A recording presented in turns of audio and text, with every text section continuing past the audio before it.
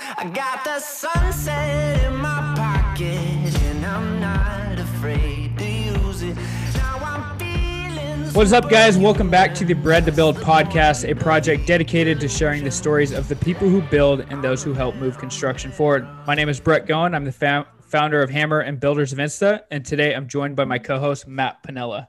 What's going on, guys? It's Matt Pinella, carpenter and YouTube based out of Central California. Today, we're going to be diving in with Leger Stecker and Steve Baum from Brewer Companies, and we're going to be talking with them about learning about their fast track plumbing program, Brewer University, where they pay you to learn.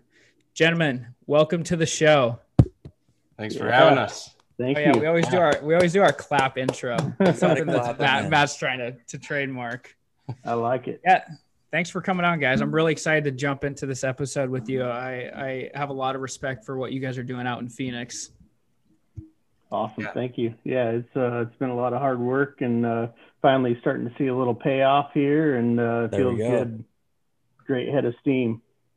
It's all about building the foundation. That's it. Before we jump into it, for the audience sake, just both of you give us a short intro to Brewer, your background, what you guys do at Brewer, and then we'll jump into learning about the academy. All right. Do you want me to go first, Steve, there? Yeah, go ahead. Lead her out. All right. Yeah. So Brewer Companies started, I think, in 1990 by Mike Brewer. He was, I think he bought it from another small contractor he was working for back in, 31 years ago now. And I think the first employee he hired was a guy named Dave Morgan, who is still with us and runs our quality initiatives here at the business. But 31 years later, here we are. We've, I think for a large part of that, we were a traditional plumber, like you would see, drove out in trucks with trailers with pipe in the back of the trucks. And probably the last 15 years, we really ramped up some innovation and changed the way that the business runs, put in just-in-time inventory systems. We put in production pay systems with our plumbers, which we'll end up talking about, I'm sure, here in a bit, and built mobile offices for our superintendents. And so we've got roughly, what do we got, Steve? 300 and some employees. Holy moly! From Tucson all the way up to Phoenix, all over the place. They're all remote employees. So we've got a pretty cool operations going on now. And then I'll just introduce myself real quick. Leger Stecker, run basically the back office of the business and all the operational side of the business and the technology. My role is really to support Steve and his team on producing. That's where the money's made. And so my job is to make sure that they've got the tools, the resources, the information, everything that they need to basically do their work. Yeah, absolutely. Thanks for having me, Steve Baum. I'm our Vice President of Construction. Been with Brewer Companies now for 2 years, but really I've been with Brewer Company for the last 15 years in partnerships. I come from the national public builders side, spent 18 years in the national public builders world. And, really what drove me here to Brewer Companies was the Brewer Craftsman Academy, right? Brewer University. And without that, I don't know that I still just don't have Brewer as one of my subcontractors, but really always highly respected Brewer and what they stood for from a builder to subcontractor side. But now I get to join the most amazing family that there is, and glad to be a part of it. And Leger does a phenomenal job of supporting our efforts. Even with COVID, as COVID came about, we talk about remote workforce from a superintendent standpoint and from the labor standpoint. But we, as COVID came around, we immediately flipped 60 people out of our office with the help of Leger and his team, and we're able to accomplish that very seamlessly. Steve, you said a subcontractor. How did that come about, you joining Brewer? Yeah, so Tim Snyder, who's our president, invited me over to be a guest speaker at our inaugural class, November of 18. It was kicked off. And so he invited me to come speak on the behalf of the builder side, knowing that Brewer served as one of my subcontractors when I was running operations for Richmond American Homes. And so I came over and really just talked to the class. It was 22 students, young men, all learning plumbing, really learning what a pipe was, in some cases, and really wanted to talk to them about how to be a craftsman of the industry, what to expect when they show up on a Richmond job site or any home builder's job site for that matter, and what it means to truly be a craftsman, right? That's what we're lacking in this industry is craftsmen. And that's what our design and intent is behind this, not just to build plumbers, not just to build installers, but to really build craftsmen and be stewards of the industry. And so I walked away from being a guest speaker at that first class, and I came home. My wife said, "Hey, how was your day?" And normally it was just like, it was a day, right? I worked and that's what it was. But I came home and I said, man, there's something amazing here. And Brewers really got it going on. And I got to find out a way to be a part of this. And so, a couple of weeks later, I reached out back to Tim. I said, hey, let's go have a beer. And that's where it all started. That's awesome. It truly sounds like you guys not only enjoy what you do, but you're helping a lot of people out. So tell us a little bit more about Brewer University. How did the concept start, and why did you guys choose to start it? So I think, as I understand it, again, the concept was really hashed out as we were coming off of the boom in 2005 to 2007. There was a huge lack of labor, really not really so much a huge lack of labor, but a high demand, right? Mm-hmm. So then that's where everything was kind of initiated and thought. And then we all know what happened in 2008 in the Great Recession, and it killed everybody's best laid plans. So really, as we were coming back out of that recession and really starting to see a pent up demand here for home building here in the Phoenix area, we went to work. Well, the Brewer team went to work, and then I came over. So they had already really laid the groundwork. And again, every day we just try to push the initiative, think outside the box, find different ways of doing things, and never settled in where we're at. Always moving forward.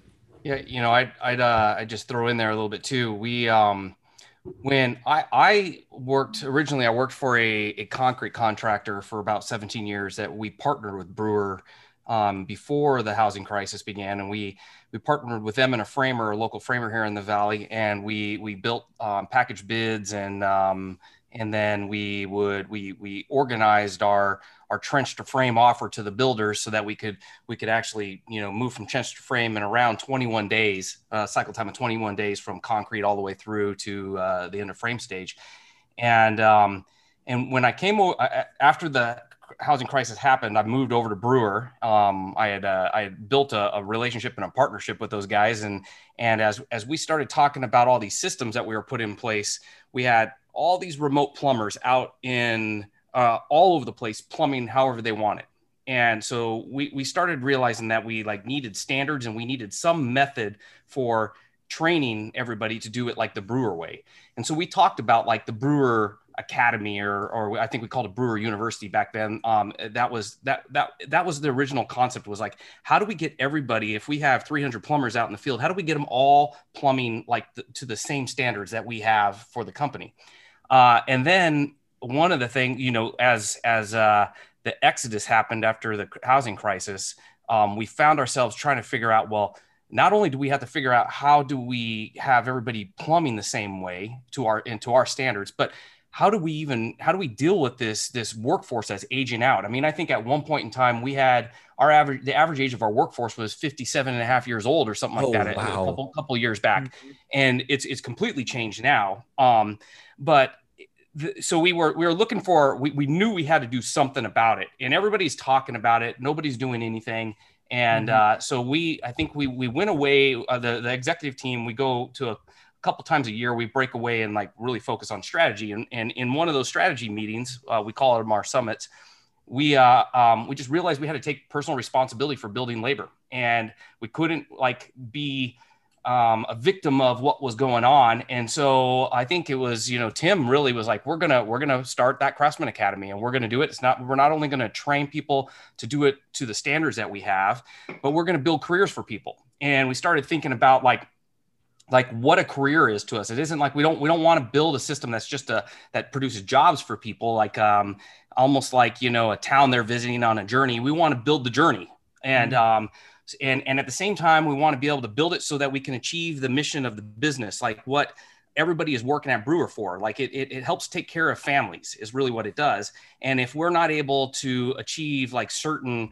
objectives, financial objectives inside the business, we can't support the families that work for the company. So it really, spawned from that. I have to say that that's pretty awesome, because there's so many people in this industry that talk about the problem that we have with either a skills gap or lack of skilled workers. And instead of simply talking about it, which you guys easily could have done for a decade now, you chose to do something about it. I think that's awesome. So what does the program look like? As somebody who doesn't know a whole heck of a lot about it, what are the courses like, and what would someone experience going through it?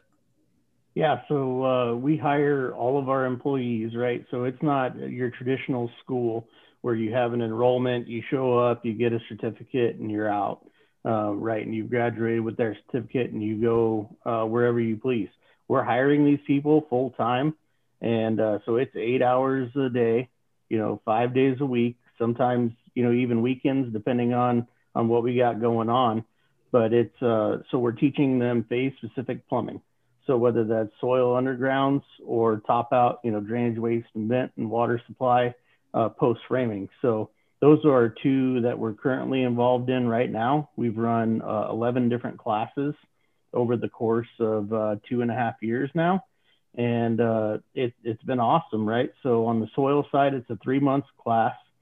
Within that 3-month class, you're led by instructors. So you have classroom work, we have lab work. In order to accomplish the lab work, we actually built a house inside of our warehouse that we use for training. And we've expanded even upon that, right? It started out as just a rough construction shell. And, as we came over and we started teaching these guys on the top out side, so how do you plan for where the electrician needs to put his outlet boxes? How do you plan? Let's say we jump in front of the HVAC guys because they're running behind. How do you plan to know where their dryer box is at, where their vents are penetrating the roof? How do you stay 2 feet away from those, on your roof penetrations? How do you, if you're going to do a revent, what height do you do that revent at to where your electrician's not cutting your pipe out because he's got to put an outlet or a switch box in there? So we've really just expanded upon that lab, and that lab is really where they get a lot of hands-on. And then we push them out to the field in certain trips. And then we come back into the classroom and we talk about what we saw, what we learned, what our takeaways were. And it's just that constant rotation within that 3-month program for soil, 4-month program for top out. It's a little more involved in the top out side, especially as you start getting into 2 stories and doing a soil above your head, right? So a little more critical there. After that 3 and 4 month program, you're turned out into what we refer to as our apprenticeship program. Within that apprenticeship program, you have 6 weeks where you're paired, we call it paired with peer rotation. So every 2 weeks, you're going with an established plumber of that particular phase that you've been training in, whether it be soil or top out, and you get to see his speed, his quality, his standards, his tips and tricks. And then 2 weeks, you're flipped over to another guy and you're learning his quality, his standards, his speed, his tips and tricks. And we do that for 6 weeks. After that, they're out on their own, but they're not really alone, right? So one of the things that we found is, man, these guys still, like, they're not top out plumbers. They're not soil plumbers at this stage of the game. They have enough and understand the fundamentals and the basics, but they still haven't experienced everything that construction will throw at you, right? Because construction is ever changing. Oh, yeah. And so it started taxing our superintendents, right? And our superintendents are out there to run production and verify and uphold quality and standards. But if you're trying to do that globally, and then you have all these new guys that, are making mistakes. They're young, they're learning, and they're just becoming a taxation on the supers. So we brought in mentor coaches, and we, sacrificed some of our best plumbers, whether they be soil plumbers or top out plumbers. And their dedicated role is to ensure that they're touching these, we refer to them as cadets when they're in the program, apprentices after they turn out, but they're touching these apprentices and cadets throughout the program to make sure they're holding the standard.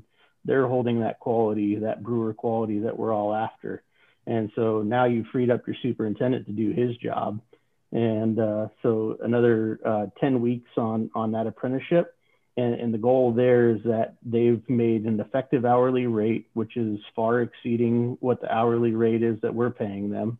And they're ready to go on their own as piece rate workers at the end of that 10 weeks. I could sit here and ask you questions about this all day. I'm going to try to keep it fairly quick.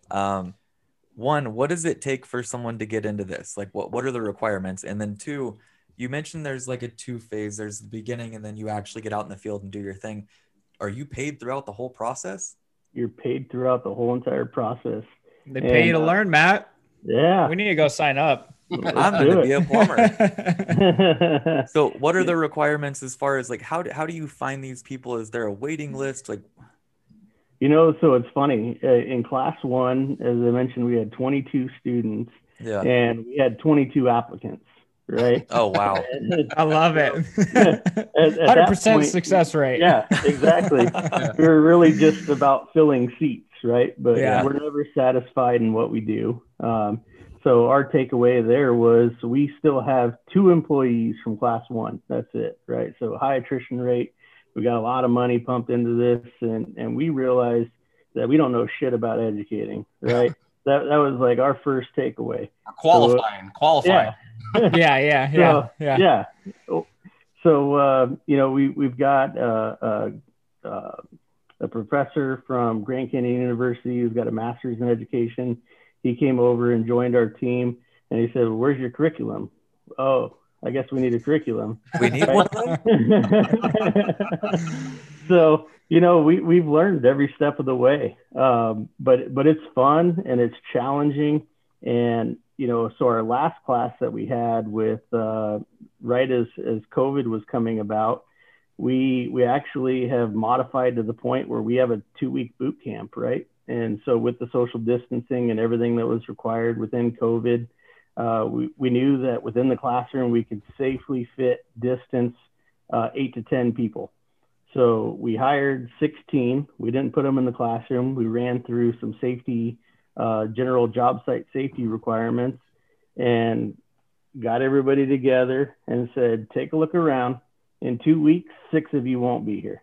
Oh, wow. And, so really your requirement is you got to want it and you got to bring it, and assimilate into our culture and our core values, because again, it's not about plumbing, right?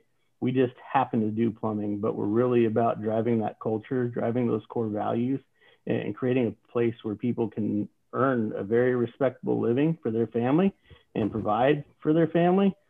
And you just happen to do plumbing as a byproduct of that.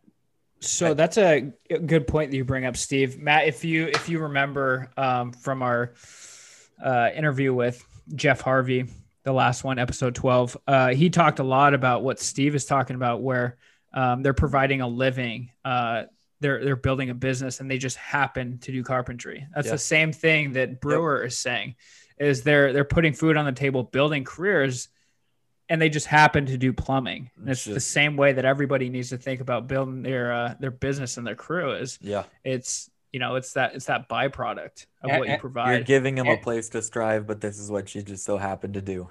Yeah, but and we respect the craft though, right? Like it is, we do happen to do plumbing, but we're proud of the work we do and the craft of plumbing, and so it's like we're about uplifting that as well. Yeah. I saw somewhere on your guys' website, you do require a high school diploma, correct? We do. Okay. We do. So I had an Instagram post recently where I talked about dropping out of high school, because I get a lot of people that are asking me if it's something that's worth doing, or if it's a A recommendation of mine, I dropped out of high school at a young age due to personal reasons. I had kids young, but I try to tell everybody to go get your diploma, finish high school, because that is like the very least you can do. And from there, you have the ability to join something like the Brewer Academy here and go the distance. But without that high school diploma, there's no chance. And I don't know about your guys' point of view, but to me, getting your diploma and finishing high school shows that you can follow through with something and complete it. I was just going to say that. It's about the completedness. Like, you have to finish that. Exactly. Yep. If you can't get your diploma, chances are you're not going to follow through on all that much in life. Yep. And that's coming from a dropout. So yeah, you know what? You're absolutely right, though. Right? It shows that you have drive and that you've chosen that you want to do something in your career. And we're not opposed to, anybody. Like, we're all about second chances, third chances, right? We're not looking for always the absolute model citizen that has gone through grade school and high school with a 4.0 average and graduated valedictorian. 9 times out of 10, that's not the guy that's knocking on our door, right? But what we do want is people that are passionate, about something, right? And it doesn't even have to be about the industry.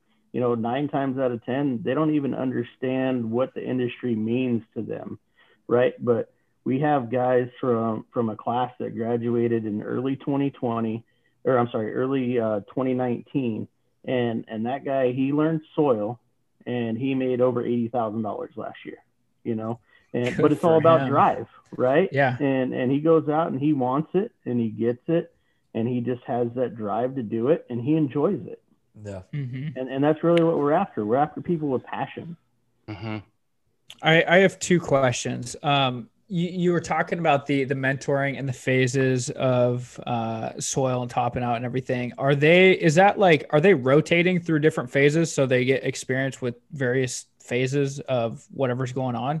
Like, they get to rotate between mentors and also what's going on in the field. Did I understand that correctly? So you did not understand it correctly, but that's all right. That's why we ask. That's all good. We specify, a phase. And you're a soil guy. Okay. After watching you operate throughout that boot camp, we can kind of get a pretty good assessment of where your skills are, right? If you're not good on a shovel, but you're good on a hammer, you're probably going to be a top out guy, right? If you're good with a pick, then let me tell you, you're probably going to be a soil guy. And, but so they do learn just that one specific phase, but we have had 8 of our previous graduates have reinvested in themselves, right? So they've made it through Peace Rate and they're making great money, but they say, I'm not satisfied in just knowing soil. I'm not satisfied in just knowing top out, because the workload shifts, right? We're at the mercy of the starts as they're released from our builder partners. And so you may be slow on soil and heavy on top out. And if you're a soil guy, you might not have work that day, right? So they keep reinvesting in themselves and learn that second phase, and it's just adding their value, right? So their ability to provide for their family. And so when it's slow on soil, guess what? I know top out. I'm going to bounce in and I'll do top outs for you. When soils pick back up, I'm good, or vice versa. And so it's great to see those people reinvest. And when I say reinvest, right, they're going from, excellent effective hourly rate on Peace Rate, and then coming back into the class at the hourly rate that every other cadet is being paid at. But for them, it's just a step, right? That says a lot about the students you guys have going through that program. That's something that I've always preached is such as 2008 recession hit. A lot of the people that only knew how to do rough framing were out of work. And the people that knew how to remodel or do anything and everything, they stayed working. That's awesome that you guys allow that. And not only that, you push for it. Absolutely. Highly encouraged.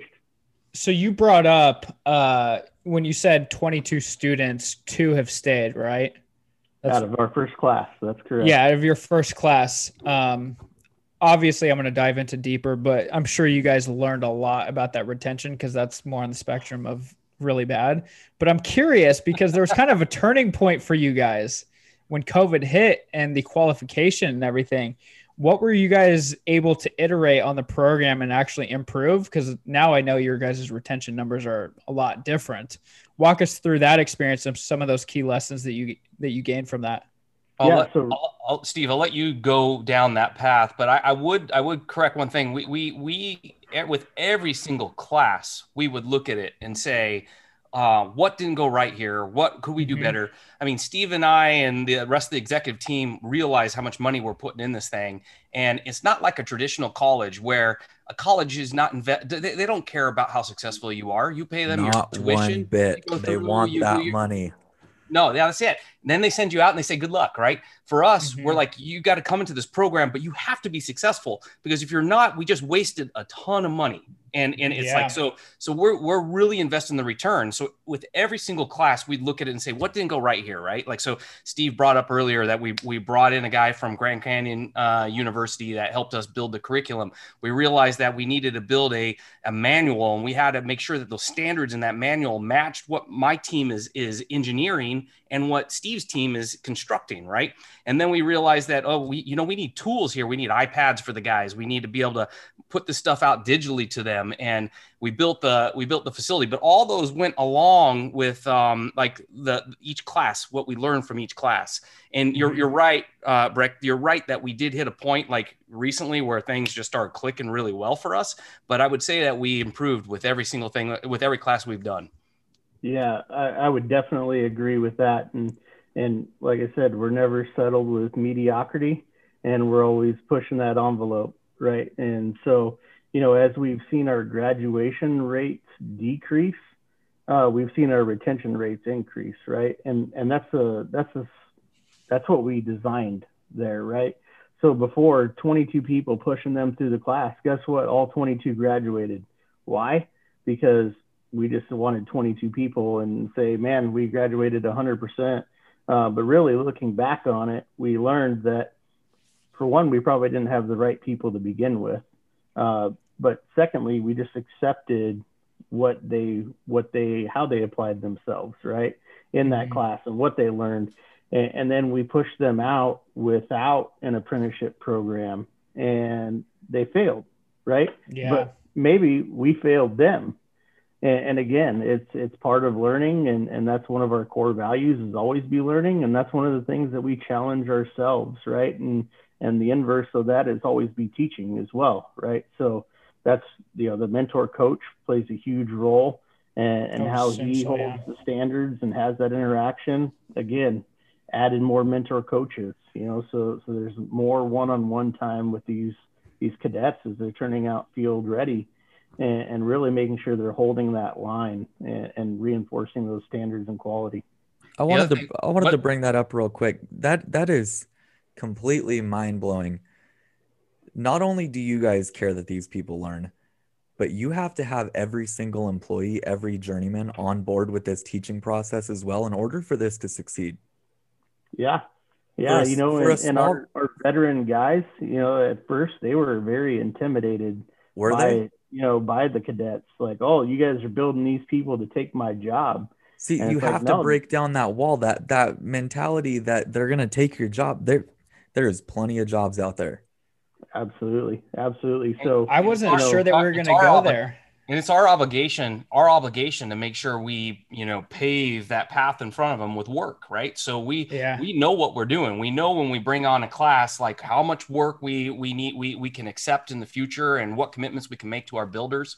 And that's, I think, one of the biggest problems that I see that people with even out the academy have is they make commitments they can't keep. And so we got to be able to do it, but it's to two constituents. It's the home builders that we make promises to, and it's the employees that we're bringing on and making promises to. So those two things, if we're not solid there, then we end up in some sort of trouble, right?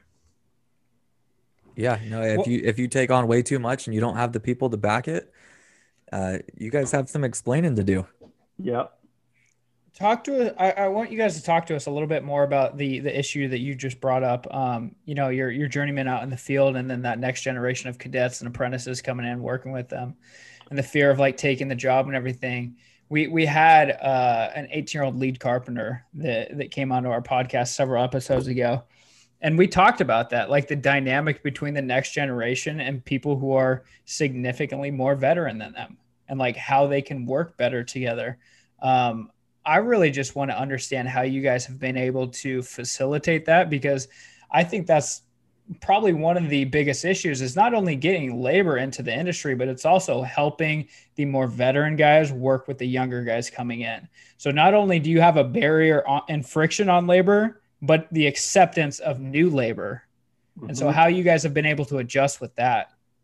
And so that acceptance of new labor has really been twofold, right? As Leisure spoke it, it's really about our home builders, which are our ultimate customers, and also our existing labor force. And so we have our typical hard hats out there in the field are white Brewer hard hats. And for the BCA, for the Craftsman Academy, we gave all those cadets blue hard hats to signify that they were different, right? But the problem is they became labeled as they came out, that the blue hat guys didn't know jack shit. And, you get don't builders, ask that guy. You get builders call and go, man, like, can I get some white hard hat guys out here? And the white hard hat guys are intimidated, thinking that we're building blue hard hat guys to take their job. No shit. You actually get builders calling up asking for white. Oh yeah. Yeah. It's real. Right. And so, they have that, man, they've got that identity out there, right? That's almost labeled to them. And, really what we're trying to do is create a bunch of veterans out there, right? And a bunch of guys that understand our quality and understand our standards and really uphold those. So we went away from the blue hard hats, and now you can't tell the white hard hats from the white hard hats. They're off-white now. Now they're just mixed in. Yeah. But we did a gray. Yeah. You have to turn one person, right? One veteran plumber who's kind of that, we all have that union leader, right? That exists out there. And he's like the spokesman for all of brewer labor. And you got to turn that one person. And then once that person is accepting of that newer labor and understanding that he's not looking to replace you, man, we're looking to add to you. And you get those guys working together, and then all of a sudden, again, it's all about culture. It's all about values. And you just work those guys together. You allow those younger apprentices to work underneath that piece guy, and you don't take anything away from that piece guy, right? He's essentially free labor for you. So he's there to learn and shadow you and learn your tips and tricks, and you can pass on some of your knowledge to him. And we've really turned it around to where our veteran plumbers are saying, man, I really wish this was available to me when I came into the industry. They understand how to plumb. They don't understand why they're doing certain things that they're doing, right? They learn their why because the inspector said to change it. They don't understand the code behind it. And within the Craftsman Academy, we're teaching the code, we're teaching the standards. And so these guys actually share some knowledge back with those veteran plumbers. Hey, you understand how to do this? Do you know why you do this? And as you meet that common ground, now all of a sudden there's a bond, right? So you have something to offer him, he has something to offer you, and it's really taken hold. And I'd say two things there too that he brought up. One was my team. I run a group of centralized schedulers, so they have an obligation to make sure these veteran guys are getting, the guys that have been working for years, producing tons of work for us, that they are taken care of. So like we make sure that we manage that workforce in a way where that there isn't that threat. Like the threat gets just completely eroded by the way that we make sure we take care of those guys. The other thing that he mentioned was one of the problems that we came across was we were teaching like to code and to all these different standards in the Craftsman Academy, and they'd come out into the field and they'd start working with guys that had been here for 20 years that did it their own way, did it differently.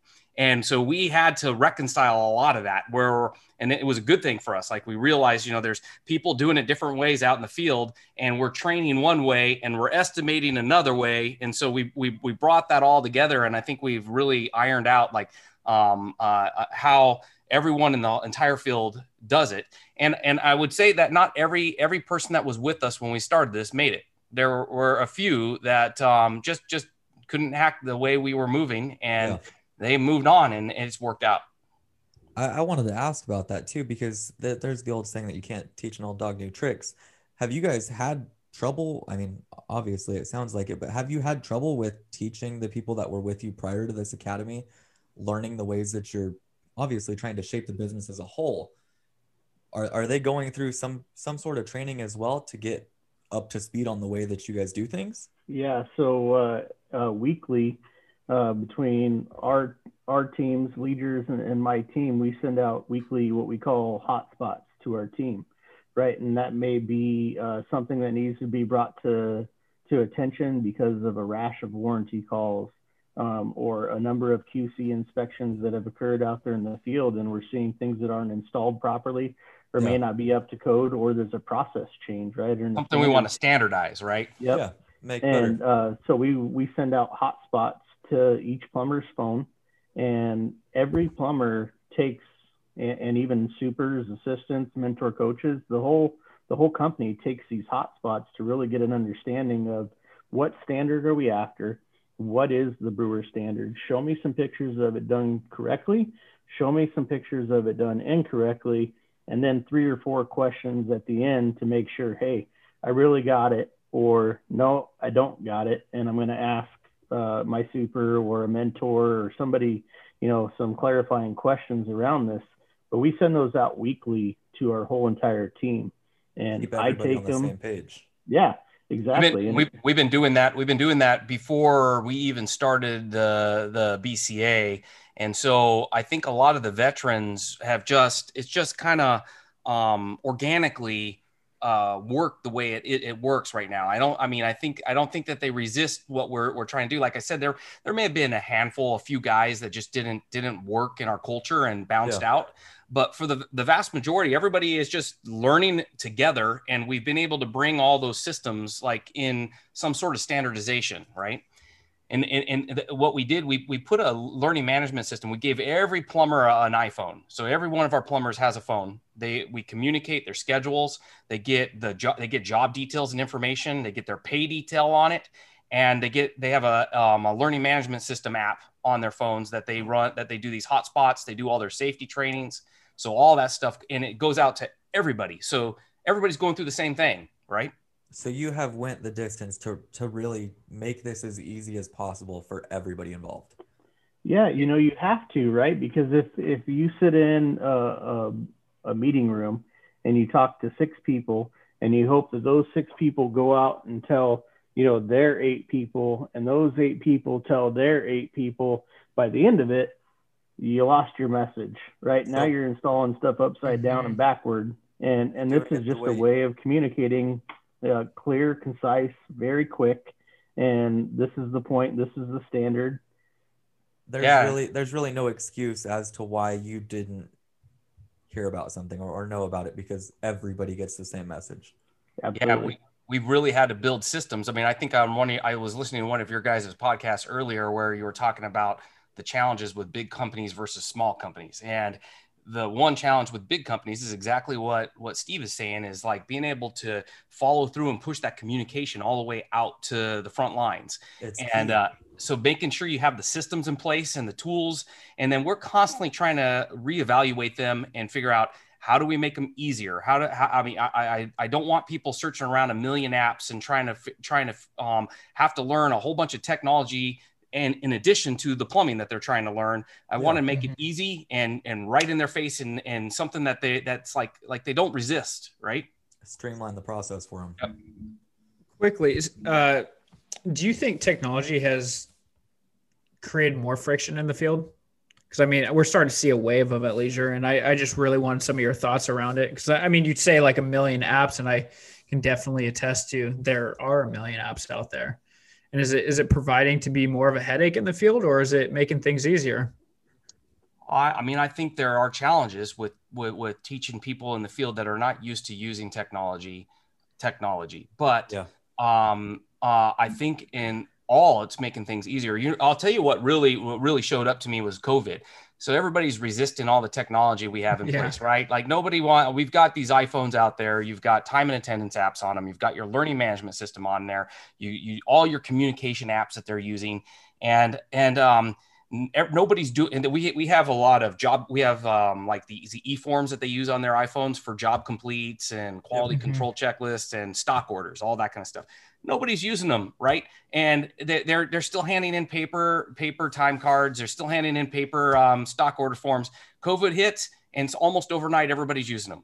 Like so the adoption just went like nuts. And it just took a pandemic. Yeah, because they don't want to be around anybody anymore, right? They want to use the digital tools. And then all of a sudden they start realizing this is a lot easier than writing on paper and like meeting somebody at a location with a group of people. So I think COVID is probably the one thing it has helped is the adoption of technology. And my job is really to figure out how to make it simple and not in a way help the plumbers and all of our company use technology and not resist it because it's so simple, right? That's what I'm trying to do is design it that way. I would agree. Very well put. I was going to make a comment that everybody's chief technology officer was COVID this year. It's very true, especially in construction. I have learned how to do everything without communicating in person with people, and I love it. I went to a meeting the other day in person for probably the first time in the last year, and I didn't even bring a business card. I said, I don't even have business cards. Like, I don't even know how to meet in person anymore. You're like trying to figure out how to structure a conversation. Absolutely. But I want to talk to you guys about a really important concept. I'm very curious, like, why a bunch of people aren't just adopting this Brewer Academy. And you guys have talked about how much it actually takes to invest. I don't know the dollar amount that you guys have per student. Are you willing to share that it takes to invest? A lot of money. Okay. We'll just go with that. We'll just go like with several dollar signs, but I'm curious, like, the investment, why are other builders and subcontractors eating this up and just copying your academy? Talk to us about like the investment it takes, the bottom line, all of that. It's I think it's a fear really of the unknown. It's a fear of putting your dollars to work in a hope that you're going to get a return on the investment. Right. Yeah. But I will tell you that the return on investment has been huge. It's allowed us, last year, 19% growth. We couldn't have done that if we didn't have a class. Right. Mm-hmm. And those were our intentions. And that was our strategy that we are in.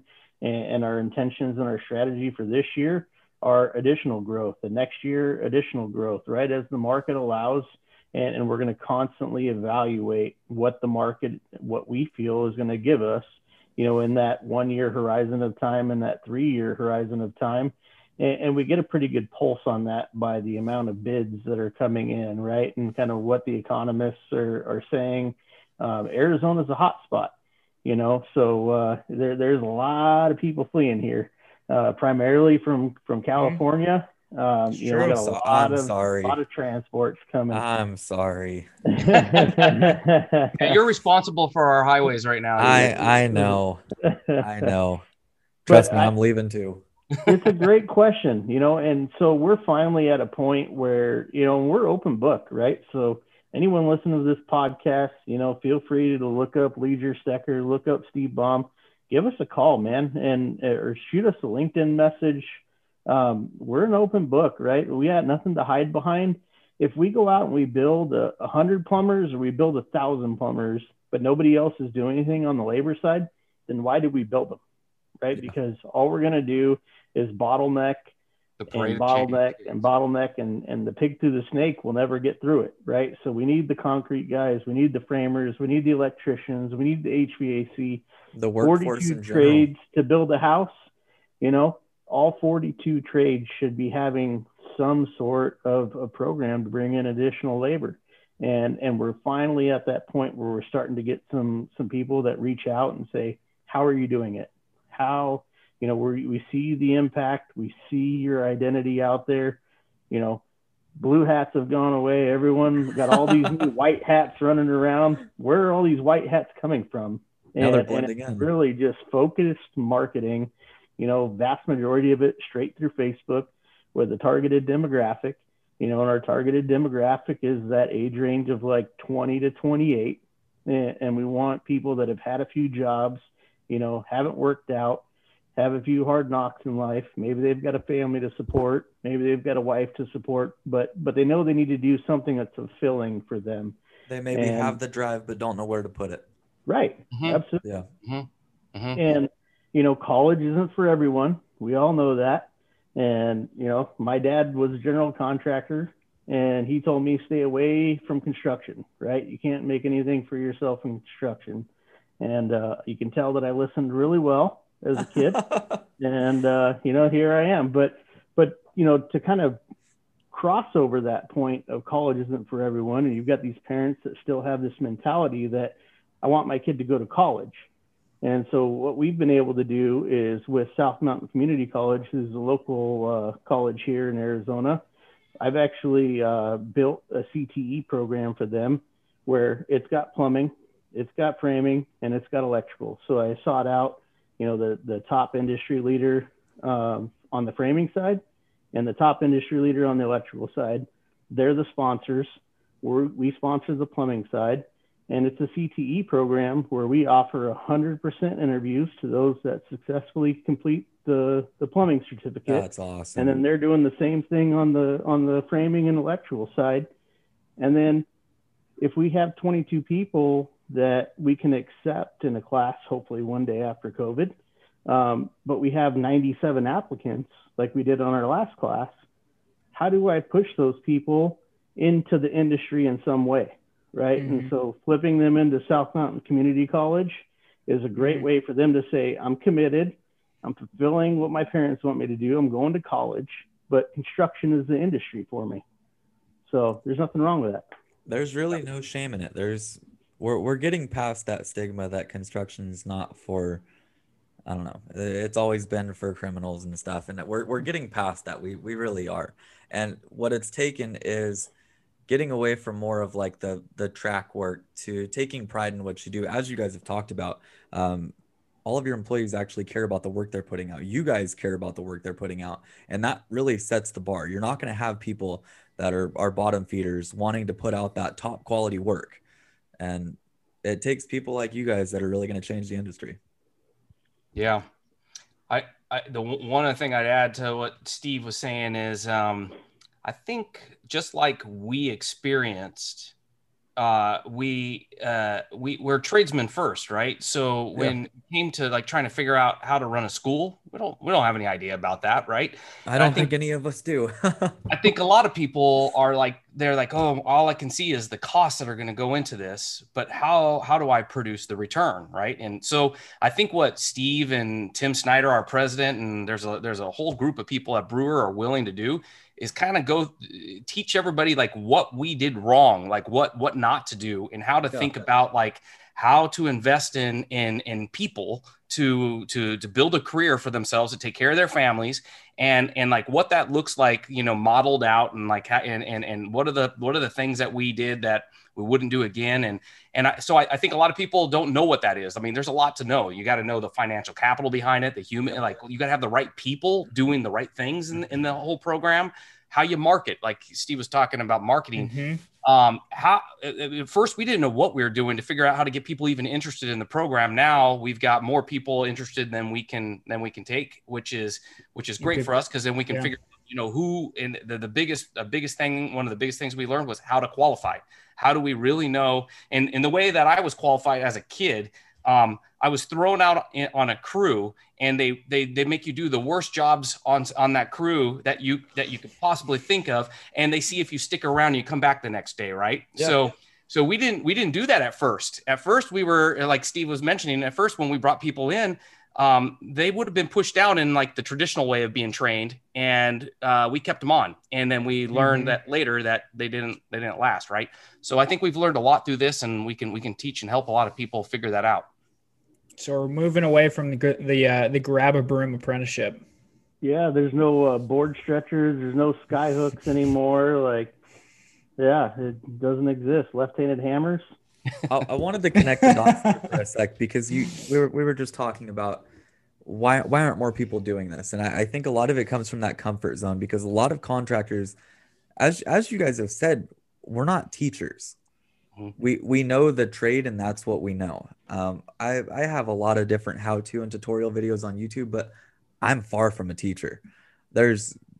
I would be scared as hell to do what you guys have done. And I think a lot of contractors think the same way. You're doing something that we know how to build houses. We don't know how to teach a classroom.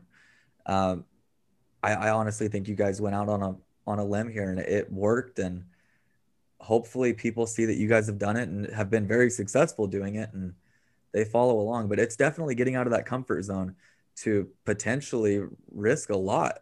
But obviously the reward's been high. It is. And we've run, 162 cadets through our class, over 11 classes. And, our retention rate is 57%.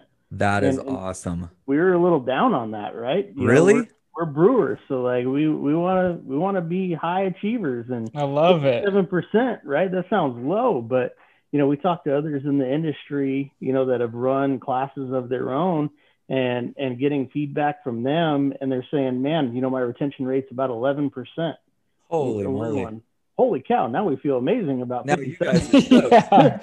Like, that's a big uptake from the two too. Yeah. Right. Yeah. We're still not settled there, but we're always striving for more. And the one thing that I will tell a trade contractor or anybody out there that's thinking about entertaining this program, don't be afraid to sacrifice the best producer and the highest quality person in your organization for the sake of passing down that trade to others. It sounds scary giving up that volume, giving up that production, but it will pay dividends. And we've proven it out. Put those people in a mentor role, put those people in an instructor role. And it's a limited moment in time that you're sacrificing them for a payout that continues down through that process, right? And really build those support structures on the backside that he's talking about. He just mentioned the mentor coaches, but we've also one role we haven't mentioned was we have an employee care specialist, and that person drives around all day long meeting with employees. And one of the things we found is that, we've got like a remote workforce. We never see anybody. They don't come into the office because of our model. We drop ship materials to the job site. They meet the materials at the job site and they install them. So they never come to the office. So we don't get what a traditional contractor would get, which is like feedback at the office when they're turning in their time cards, right? We don't get that. So we had an employee care specialist that we put them we had to hire somebody that could have a conversation with every plumber out there, like a sincere conversation, and get sincere feedback. And once we started doing that, we started hearing all kinds of things that we didn't know. And that kind of support with the mentor coaches, and then you put the superintendents and our directors of our field on top of that, it really makes it produces a system for success for those employees. When you say that they were kind of opening up to this person, are you talking about work specific or more? Is it personal at all? Because both. We talked on a podcast about this because the construction industry is known for just keeping quiet, don't talk about feelings. And as soon as you said that you had somebody that literally went around just talking to employees, it clicked. Yeah. And that is awesome. That's something that I really wish more people would do because it's a serious topic and it's something that a lot of people should have in place. Every day, Steve and I get a report and our executive team gets a report from the employee care specialist on all the people he's talked to that day and all the challenges that have come up, like all the conversations. I mean, it's a lot of times it is personal. Sometimes it is, but sometimes it's like we realize this guy is super frustrated because he's on jobs where the parts don't show up, right? Like and that was another thing with COVID. We've got all kinds of logistics issues where we've got like stuff on back order and things not showing up, but we'll get this feedback and we'll be able to address it. Where in the past they would just harbor it and build like maybe resentment and frustration, and they get pissed off more or less, and they have nobody to talk to about it. So it just gets bottled up, and then one day they quit and they missed out on something much bigger. That's awesome that you guys have that in place. That's something everybody should have, because the mental health of your employees, whether it be work related or home situations, is really important. Yeah, and that's one of the things that I wanted to touch on a little more. You know, as the Craftsman Academy as a whole, like, we're teaching plumbing, right? But beyond plumbing, we're teaching life, right? Yeah. We're teaching financial responsibility. We're teaching, you know, putting away for a rainy day. You know, you're going to go out there and you have the potential to make $100,000 in your first year and a half coming out of school, if you've got the motivation and the drive, right? You've got the want it. And just because you're making $80,000 doesn't mean you go out and you buy that 21 Denali, you know, because, and trust me, I love it when the guys buy a 21 Denali, because that means they're going to show up every day for work, right? Yeah. So they've got a responsibility to a $1,000 truck payment. They have a very big responsibility. Try to teach them, right? Like, buy a reliable $20,000 truck that's going to make you a boatload of money, you know, and then put some money aside and then pay cash for that 24 Denali, right? Yeah. Don't go out there and buy a 21 just because you can. Like, put away for that rainy day. I've worked with a lot of kids at a high school level, and that's one of the first things I see. They hit that union job, they get that union pay flow coming in, and before you know it, it's off the lot Tacoma. And I'm like, ooh, that was 62 grand. Or the brand new diesel. I'm like, man, that was a house in Idaho. Like, you, Right? come on, man. Yeah. I want to ask the golden question here. Honestly, what's next for the program? I think you guys have a lot in place already. I think you guys have things dialed in, but what's coming? Yeah. So what's coming is a spinoff of the BCA to Breck's question. You know, the guys learning top out and soil all in the same class. We've got a spinoff, and it's, you know, through the Brewer University, Brewer Craftsman Academy, and it's called B Training, right? So BTR Raining, right? And so BTR is build to rent, and build to rent is hitting the Phoenix market, you know, by storm. It's been around for quite some time, but these investors are coming in. They're building these build to rent communities that they're very simplistic in nature, right? And so how do we train these guys? They're little single stories, sometimes attached to, you know, one bathroom house attached to a two bathroom house. Sometimes it's a two bath house that's attached to a two bath, but very simple in design, the same plans over and over and over and over again. And it's, you know, 8 to 10 a week run rates. And so our target, as we've had these builders and developers asking us to take on these projects, what's next is we're going to teach these guys both soil and top out, and just keep them in that project, right? And so they're just going to be doing repetition, and they're going to perfect that trade and be able to do both soil and top out. That's awesome.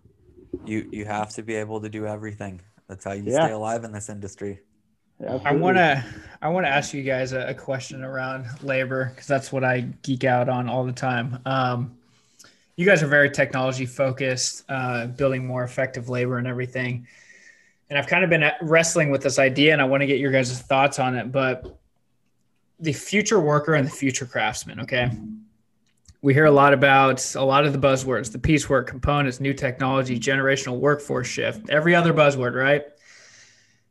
Do you think the modern worker is moving towards becoming a more specialized one, or one that's able to laterally move between adjacent trades and maximizing their skill and career progression?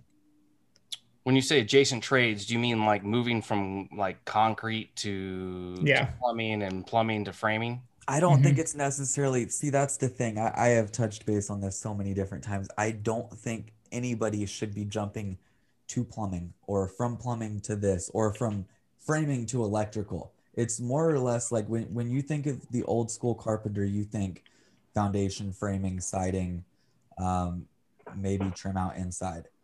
I don't think, Breck, that plumbing and electrical, HVAC, I don't think any of those fall in. That's more of a specialty.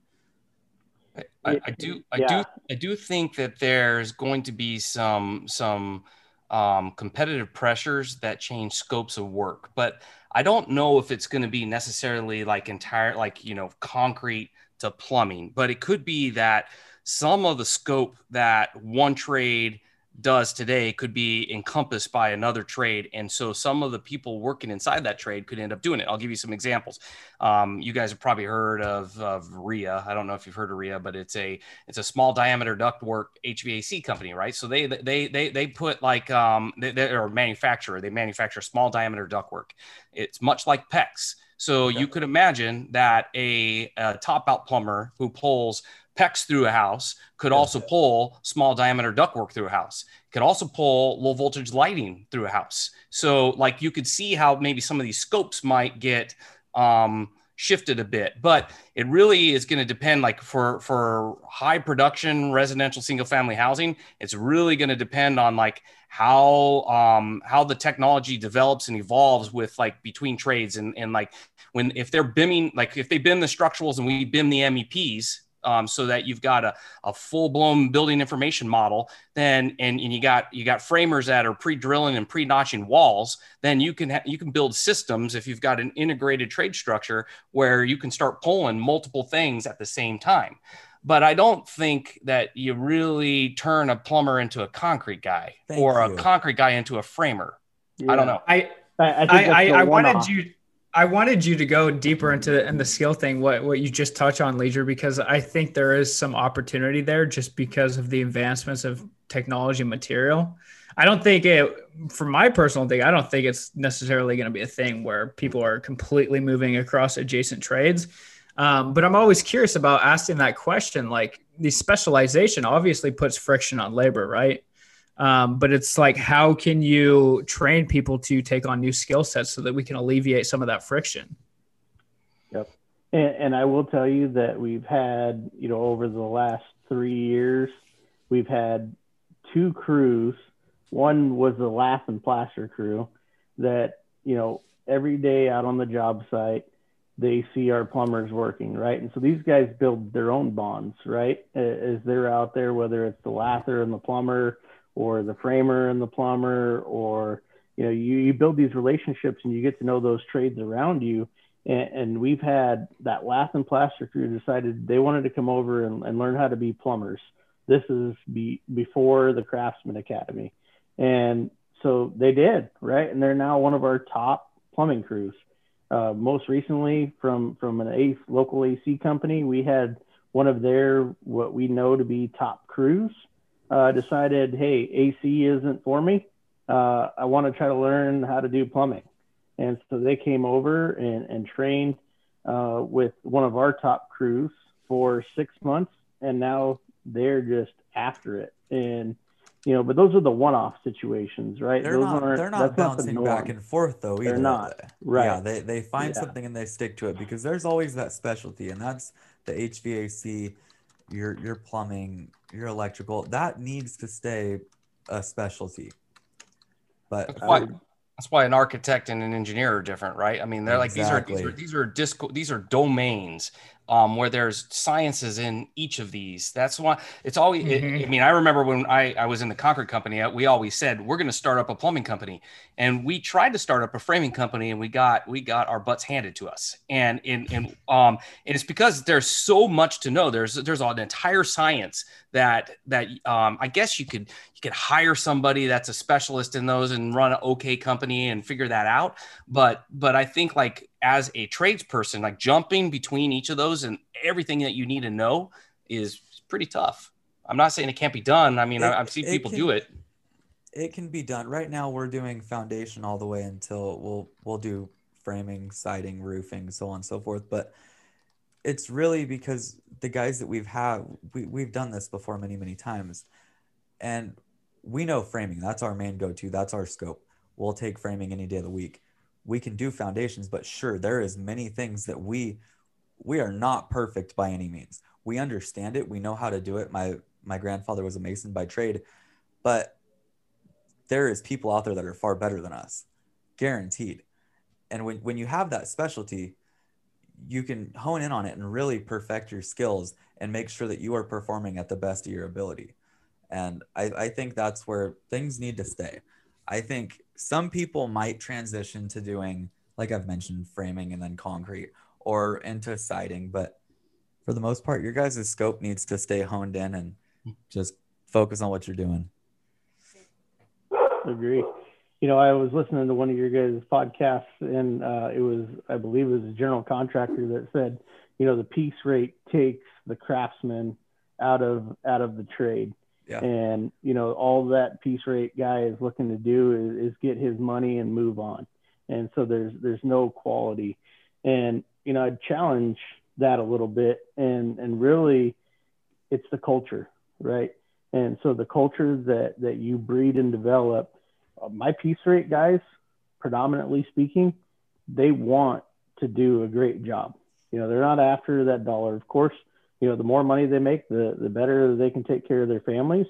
But at the same time, they're not afraid to raise their hand when something isn't correct. And again, I push that back to culture. And I'd like to touch on that for a sec, though, because you guys are paying legit. Your employees are taxed. Everything is legal.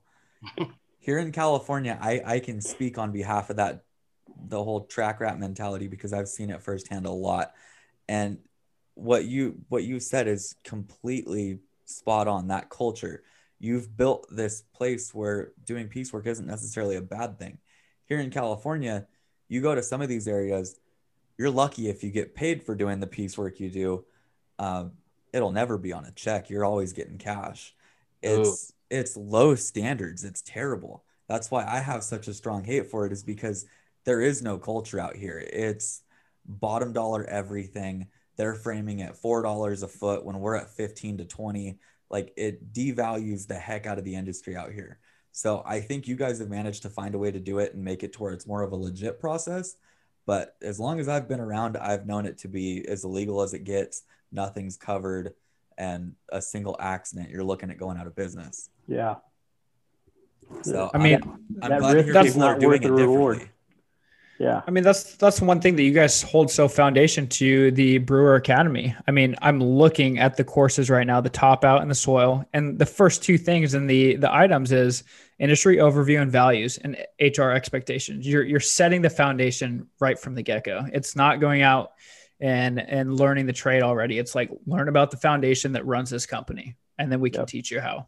Yep. And on day one, our classes get a visit from myself and our president, Tim Snyder.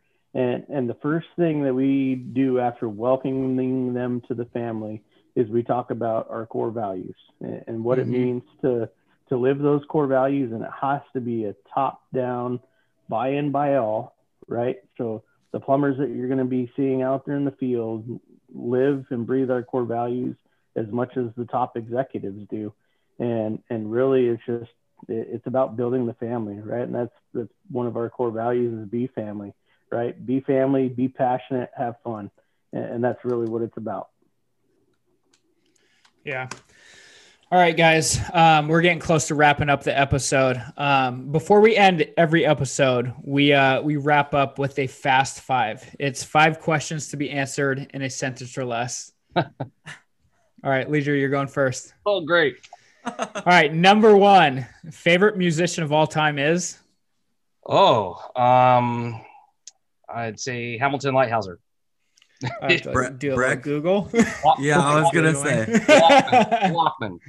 Okay. Steve, what you got for us? Oh, am I answering the same question? Yeah, we're doing one. Yeah. George Strait. There we go. I know who that is. Do another Google. Really? Come on. I know like oldies and classic rock, like the Leonard Skinners, the Jimmys, and all of those guys, but these ones are going over my head. Number 2, if you were on death row, what would your last meal be? I love these serious questions. I know. Yeah, these are the hardest ones. I know, these are hard. I'm not even ready for them. It'd probably be filet with scallops. Okay. There we go. Were you gonna say that, Steve? I was, but I tell you what, hey, Leader's going filet and scallops. I'm taking my wife. She makes an amazing Italian macaroni and cheese. Okay. And it's phenomenal. So if Leader's going filet and scallops, I'll settle. There we go.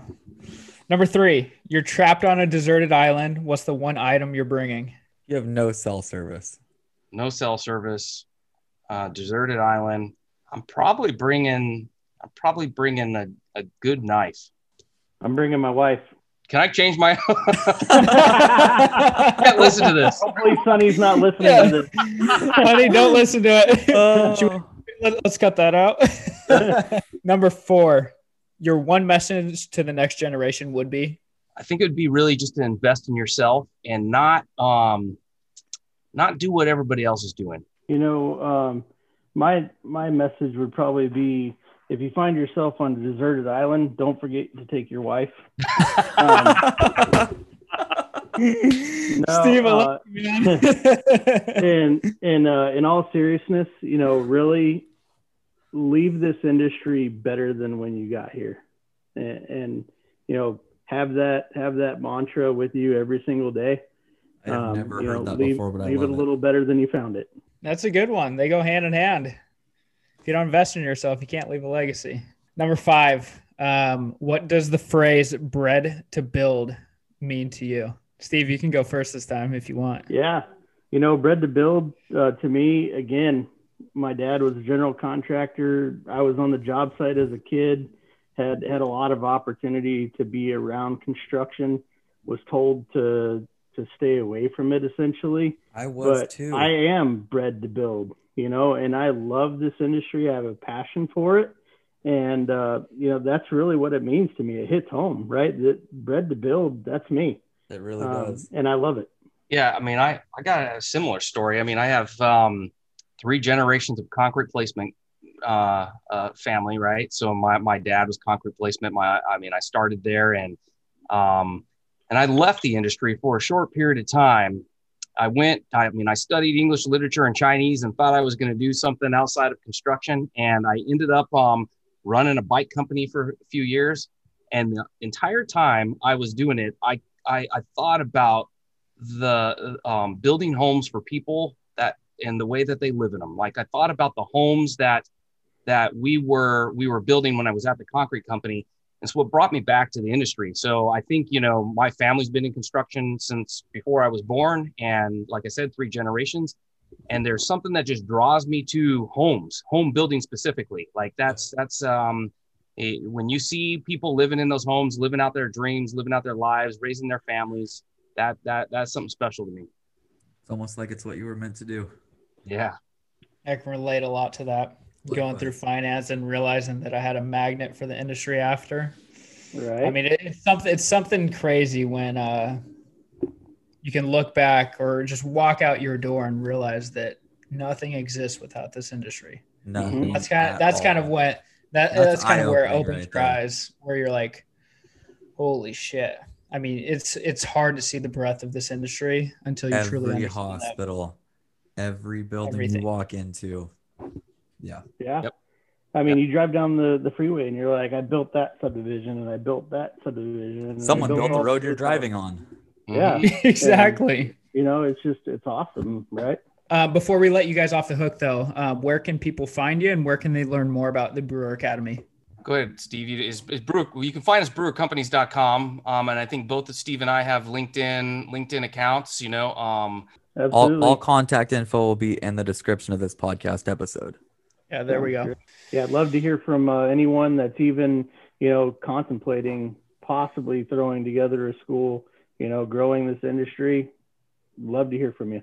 All right, guys, thank you for listening to the 13th episode of the Bred to Build podcast, a project dedicated to sharing the stories of the people who build and those who help move construction forward. If you like this episode, share it with a friend, drop an awesome review, do what you got to do. As always, free to contact me further at Brecko on Hammer and IG. Also, big announcement, we're launching Android. So all you waitlist guys, go get it. Included. Is it out yet? It's by the time this episode goes out, it will be. Oh, there we go. I need to download that. You guys can connect with me on all social platforms at Matt Bangswood. We'll see you guys next time on the Bred Build Podcast. So if you shoot, you better shoot now.